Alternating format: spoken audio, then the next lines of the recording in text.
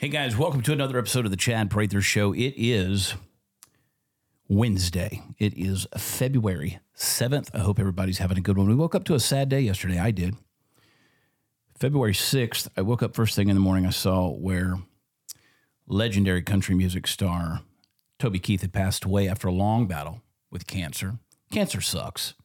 I don't have to tell you. And I know that there's those of you out there who would say, okay, so a big celebrity got cancer and he died. That doesn't matter. Well, you don't want to diminish anybody who has battled cancer or who has tragically lost their lives far too soon, far too early, long before you would think it's time for someone to go.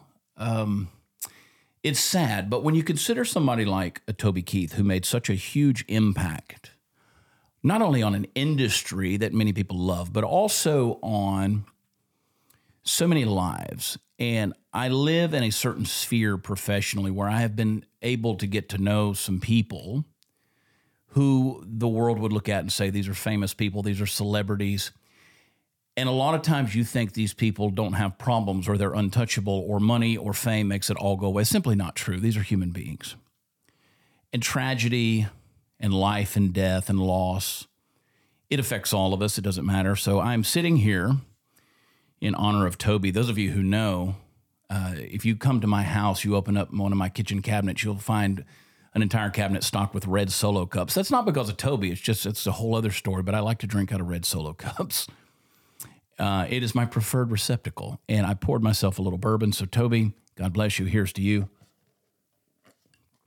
A little Woodford Reserve there out of a red Solo cup. You know, even Toby did say that his album that contained red Solo cup, he thought it was a silly song, but who cares? It was fun. And Toby was fun. Toby was a good guy. And there's a lot that a lot of people don't know about a guy like Toby Keith. He was an icon and he left a legacy for all of us. You know, that is our dream. It's our hope, our goal in having a vision for life. I hope that every single one of you have an idea of what you're going to leave behind. It's so important that we live in light of that, you know, because this world's going to go on long after we're gone, and I pray that we leave a legacy. He left a legacy, and it was more than just music and songs. It was so much more than that, so much larger than life. You know, people think of Toby Keith, they immediately think of his patriotism, although his politics were very nuanced, and people think that he was some big, you know, conservative Republican MAGA Trump supporter. It simply wasn't true. At the time of 9/11, when he came out with American Soldier and Red, White, you know, courtesy of the Red, White, and Blue, he was actually a registered Democrat. A lot of people don't realize that. And people say, well, he performed at Trump's, you know, inauguration. And he performed at a lot of different presidents' events. And so you can't really pin that on somebody. Reason I point that out is because we're so busy judging a book by its cover, right? We tend to think of the controversy, the debacle that happened between Toby Keith and particularly Natalie Maines of the Dixie Chick when they went to Europe and they complained about George W. Bush, and there was some pushback and there was a lot of controversy that was there between those two. And you tend to define people by their differences, and they want to put a political label on them, and it's oftentimes unfair, and there's so many nuances to it that there's things behind the scenes people don't even understand. So careful how you interpret a certain life. You know, Toby, the thing that inspired me the most about Toby, and I've been in touch with a number of his very, very close friends in the last 24 hours. I sent messages to them, people that had written songs with him, people that were in business with him, people that knew him on a personal level, and told them that I was thinking about them because I know how close they were in proximity and relationship and business and just personal lives, you know, just that shared life together. Told them that I was thinking about them. And, you know, Toby inspired me in that here was a guy who was a chart-topping songwriting hit maker, and he went into his record label, and his record label said, we're not going to release a certain song. I think it was the How Do You Like Me Now song. They said, we don't want to do that. And he said, we're going to do it. And some other things happened. He went out and started his own record label, Big Dog, and which went on to become Big Dog Universal. And a lot of the stuff I'm pulling from memory, so I may be off on some details here, but I know that he became the biggest, most successful country music star that Nashville was producing at the time. At the time, a lot of people would say, well, who do you think's making the most money in Nashville? Is it George Strait? Is it Tim McGraw? Is it Kenny Chesney? And yes, they were making a lot, but Toby was outpacing them by far because he took the risk of creating his own thing as an entrepreneur, as an executive. He created his own record label. He kind of took the bull by the horns and did his own thing. And when I heard those stories back in the early 2000s, it inspired me to do my own thing in so many ways. And that's why a lot of times in my own life that I have taken the risk when others have said, take the safer route, go with what you know. And it forces me to do something that I want to encourage all of you to do, and that is bet on yourself. Bet on yourself, because you're the only person who can determine who you are, where you're going in life, and what you're going to leave behind. Nobody else cares about that. Nobody else is going to worry about your legacy. Only you can do that. So take the bull by the horns and be the master of your own destiny. Let God order your steps. I remember praying as a 20-year-old man and saying, God, I'm a poor chooser. I'm a really poor chooser. So I'm going to let you make the choices for me. And every time I've tried to take the reins, I've made the bad mistakes and I've regretted it with the consequences. But I do believe that when you continually pick yourself back up and keep moving forward, in spite of what the so-called experts are telling you, what the record labels are telling you, what the executives are telling you, what the masters are telling you, masters of industry, masters of commerce, masters of internet, and all of these things that we deal with these days, bet on yourself. So this is a little bit of a different to the point. I did want to get to the point, talk about Toby. I cried yesterday. Heart is heavy. And so our condolences, and may he rest in peace. God bless. We're living in a crazy world, and sometimes we forget to just step back and realize that life is brief, life is important, and we only have one of them to live. So don't get too caught up in the crazy, insane stuff of the world around you right now. And I wanted to talk about, there's so many different headlines I wanted to get to today, but I just wanted to check on you and say, I hope you're doing well. I hope you're okay. And my heart is for all of our listeners, for those who consistently come on here and support this show, whether it's the audio or the video or the people who get in the live chats, the people who send me messages, the people who come out to live shows, the people who buy my book, or read the things that I put on the internet or watch our videos. Thank you. Thank you, because you've given my life a larger meaning. It keeps me accountable to so many different things, and I'm thankful for you. And I want to remind you that you matter. And while you may feel like you don't matter to so many around you, trust me, you do matter to me. And I pray for you for what that's worth. And I want to say thank you. We're dealing with this border bill. And this border bill, I'm going to change gears here a little bit from sadness to you ought to be pissed off a little bit, because this is the ultimate psyop flip that I've ever seen. The left has this weird way of taking a nuanced situation and turning it around. You can call it gaslighting. I don't even know if that's a thing, really.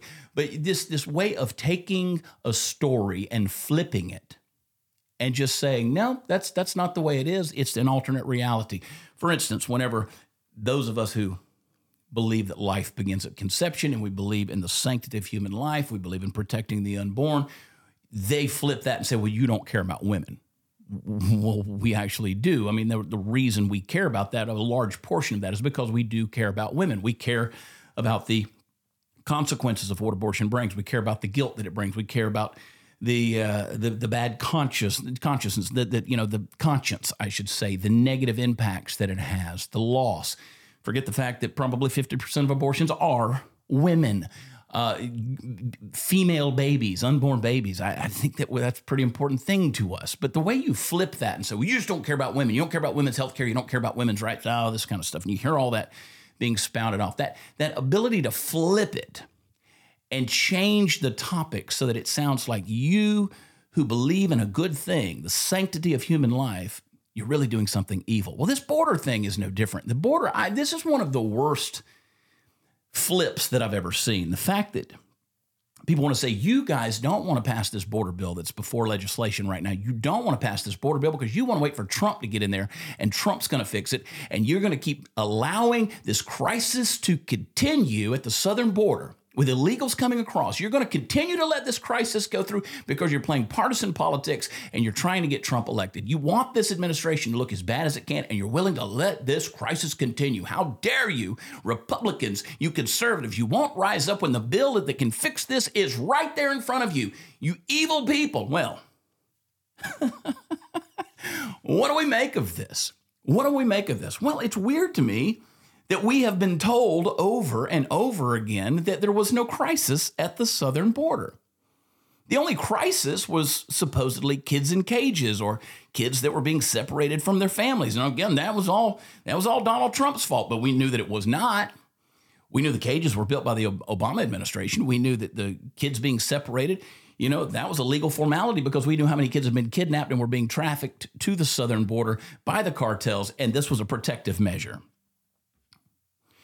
And so now they want to flip this thing and say this is a Republican problem. The Republicans want this crisis to go on. Well, as I said the other day, it's interesting that now they admit that indeed there's a crisis. And I mean, they're doubling down on it. This is a major crisis. This is a major crisis. I don't understand for the last couple of years why they have consistently said there is no crisis, but now they flipped it and said there is one, and it's the Republicans' fault. They don't want to do anything about it. Well, let's consider this border bill for a second. First of all, what they're after, and I've stated this already, is they're after mass amnesty. They want to just carte blanche across the board, just be able to say, everybody that's here, you can now be legal. It takes away the problem of trying to round people up, having to deport people, have to deal with, the 3 million people that are on the court dockets right now with a follow-up court date in order to discuss their asylum, discuss the legality of their being here. We don't know if they're going to come back. Most likely they're not going to. Percentage-wise, they're not. And so let's just say you're here and okay, let's start over. Whew, boy, that's a dangerous thing to do. It's a dangerous thing to do. And then this bill goes on so far as to say that they're willing to let 5,000 illegals cross the border every day. They say, well, that's a reduced number. We're going to just let 5,000. Now, as we get into the details of this bill, it's as many as 8,500 a day. So whereas we were already over 1.8 million illegals crossing our border seeking amnesty annually, now we're at 8,500 a day. So now it's getting exponentially larger at how many people they're willing to let go across. This, to me, does not solve the border crisis. This puts a stamp of approval on the border crisis. And basically, it does a rush job of saying, people are no longer allowed to cross at illegal entry points. Now they have to come to ports of entry. Well, that's been the law all along. I don't know if you guys realize that or not, but it's been the law all along. You have to come to the port of entry. Do you think that just because someone in Washington, D.C. signs off on a border bill, that suddenly people coming from Argentina and Venezuela, coming from Brazil, coming from Haiti, coming from the Middle East, Chinese nationals, do you think suddenly they're going to say, God, they passed a bill in Washington, D.C., now we got to go to the port of entry. We can't just come across anywhere we want to. The lunacy of believing like that is stupid. And yet there's people who think they're going to obey that law. They're not going to obey that law. Just because you pass legislation doesn't mean the people coming to the border are simply going to change direction and go where you're telling them to go. That's not the way this works. And I'm not okay. I'm not okay with a rush job of setting them in front of a judge or in a courtroom who is going to do a quick background search on this person and say, okay, this person's okay to come in. Give them an ankle monitor and we'll track them. They show back up for court in a couple of years. Well, that, for so many obvious reasons, is not going to work either. It's just not going to work. The ankle monitor thing, you get into the interior of the country, you cut that off, you're gone. I mean, these guys that beat up the cops in New York, they're already headed to California. Nobody knows where they are. They're gone. They're into the wind. They're into the wind. They're gone. How many more are we allowing to have free access into the interior of our country with no real true ability to track them, but you're going to give them permission immediately on the spot. That there are so many different details that go into the humanitarian crisis of individuals and families coming to the southern border. You're telling me you're going to get to the bottom of their story? You're going to find out what's happening, where they came from, why they're fleeing their country of origin, who brought them here, why they're here, what they're going to be doing. That's not going to happen. When you let bureaucracy deal with this type of crisis, they simply do not have solutions. They say, well, it's going to be quicker if we can figure out who they are, why they're here, and we'll be able to process them faster. Well, here's what you do. You just say no. You just say no. Listen, we have a crisis here. You can't come across our border. We're in the middle of an emergency, and we have millions of people who are in this country. We don't know where they are, and it's time they get rounded up. They got to get deported because they're not supposed to be here. They're not supposed to be here. So right now, we're closed. We're closed for business right now. People coming across the southern border, carte blanche, the way that they've been coming. And I'm not okay with 5,000 to 8,500 coming across the border every day with a fast process system and saying, okay, we're just going to add 2 million more to the population of the United States of America every single year. That's not a solution, folks. Oh, and don't even get me started on the fact that they're wanting to send $60 billion more dollars to Ukraine and only spend $20 billion on our southern border. Now, Donald Trump had a plan to build a wall. You can say what you want to say, but if the border wall, we were talking between $6 and $8 billion to complete a border wall. It's astounding to me that now they want to spend $20 billion on the southern border, but yet they're going to do 3 times that amount, sending it over to Vladimir Zelensky in Ukraine. That's not a border bill I can be okay with. That's not one that I can get behind on a personal level. Why is the Ukrainian border more important than America's southern border? Well, if we don't secure the Ukrainian border against Russia, one day our sons and daughters are going to have to put boots on the ground and they're going to sacrifice their lives for Ukraine. They're going to sacrifice it right here in the United States of America if we don't get this together because they're here. The invasion is happening. They're here. You've heard me say many, many times, one of my mottos in life, the issue is never the issue. Folks, whenever you see politicians and bureaucrats trying to tell you what the issue is not the issue. This is a Republican and a Democrat problem. Don't get me wrong. This is a uniparty problem. This is a big government problem. Traditionally, conservatives have wanted for illegals to be in here because it's cheap labor, and Democrats have wanted them to be here because ultimately it equals votes. You can't have that. It is a drain on any type of social system we have, particularly welfare. You can't have an open border and a welfare system. You can't do it. The country is collapsing. Collapsing. I told you the other day, and it's an amazing statistic, that right there in Eagle Pass, where they were seeing 2,000, 3,000, 4,000 illegals coming across, encounters every single day, now down to 200. Now it's non-existent. You go down there, the news crews are going down there, there's no one crossing at Eagle Pass. Yes, they're going to other places, particularly they're going to Arizona and California. But a little bit of deterrent actually worked. It's almost like we were right all along. Razor wire is not a wall. Human resources, law enforcement, who's down there saying, we're not letting you come across right here, that's not a wall. It's a human wall. It's a human shield. It's a human deterrent. But it sends the message, you're not welcome to come across here. Now, if they're going to go somewhere else and cross, what do you think will happen if there is a border bill passed by Washington, D.C. on the federal level? They're not going to obey that either. They're just going to go somewhere else. They're going to figure out a way to come across because people figure out a way to get where they want to get. Now, I've said for a lot of years that if my family were in a difficult situation, living in a third world country somewhere, and there was want, there was need, I would do everything I could to try to get my family to America. And when there's propaganda being sent out on the part of an administration that says it's time for you to come here, and trust me, that's happening, then all the more reason why you're going to think you can come here and actually be welcome. This is a human tragedy. How many lives are lost? How many people, children, women are raped? Lives are sacrificed. Billions of dollars earned in treachery by the cartels with no thought, no consideration for human life. And then those online, the Riris out there, the progressives are going to try to flip the script, gaslight you and say this is a Republican problem. This is a humanitarian problem. This is a crisis at our southern border. This is an invasion at our southern border. They know they can weaken us. Whenever they are now, and they came out, what was it, 60 Minutes just the other day, came out with a story as to how the Chinese Communist Party actually has TikTok videos that have instructions on how Chinese nationals can get across the southern border. Insanity.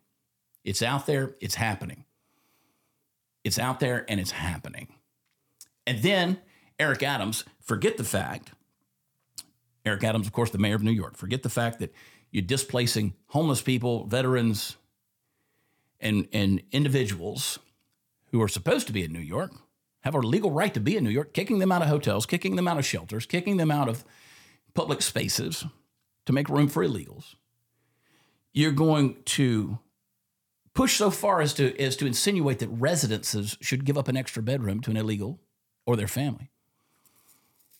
And then the audacity, with everything else that's going on, you're going to push for $53 million in prepaid debit cards to hand out to illegals. Somebody just the other day said, that's not happening. They're not giving prepaid debit cards to illegals.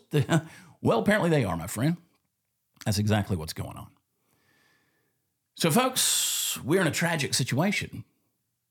Lives are literally in the balance. The America that you've known, the America that you've loved, the America that you've cared for is in danger of falling.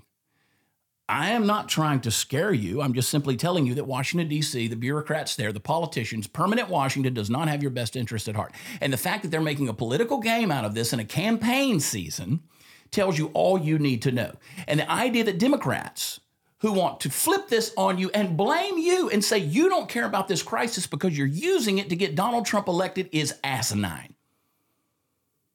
They don't have a leadership they can rally around, not one that they're aware of. They think it's Joe Biden. Joe Biden, who, of course, was asked about Donald Trump wanting to debate him. He says, well, if I was Donald Trump, I'd want to debate me too.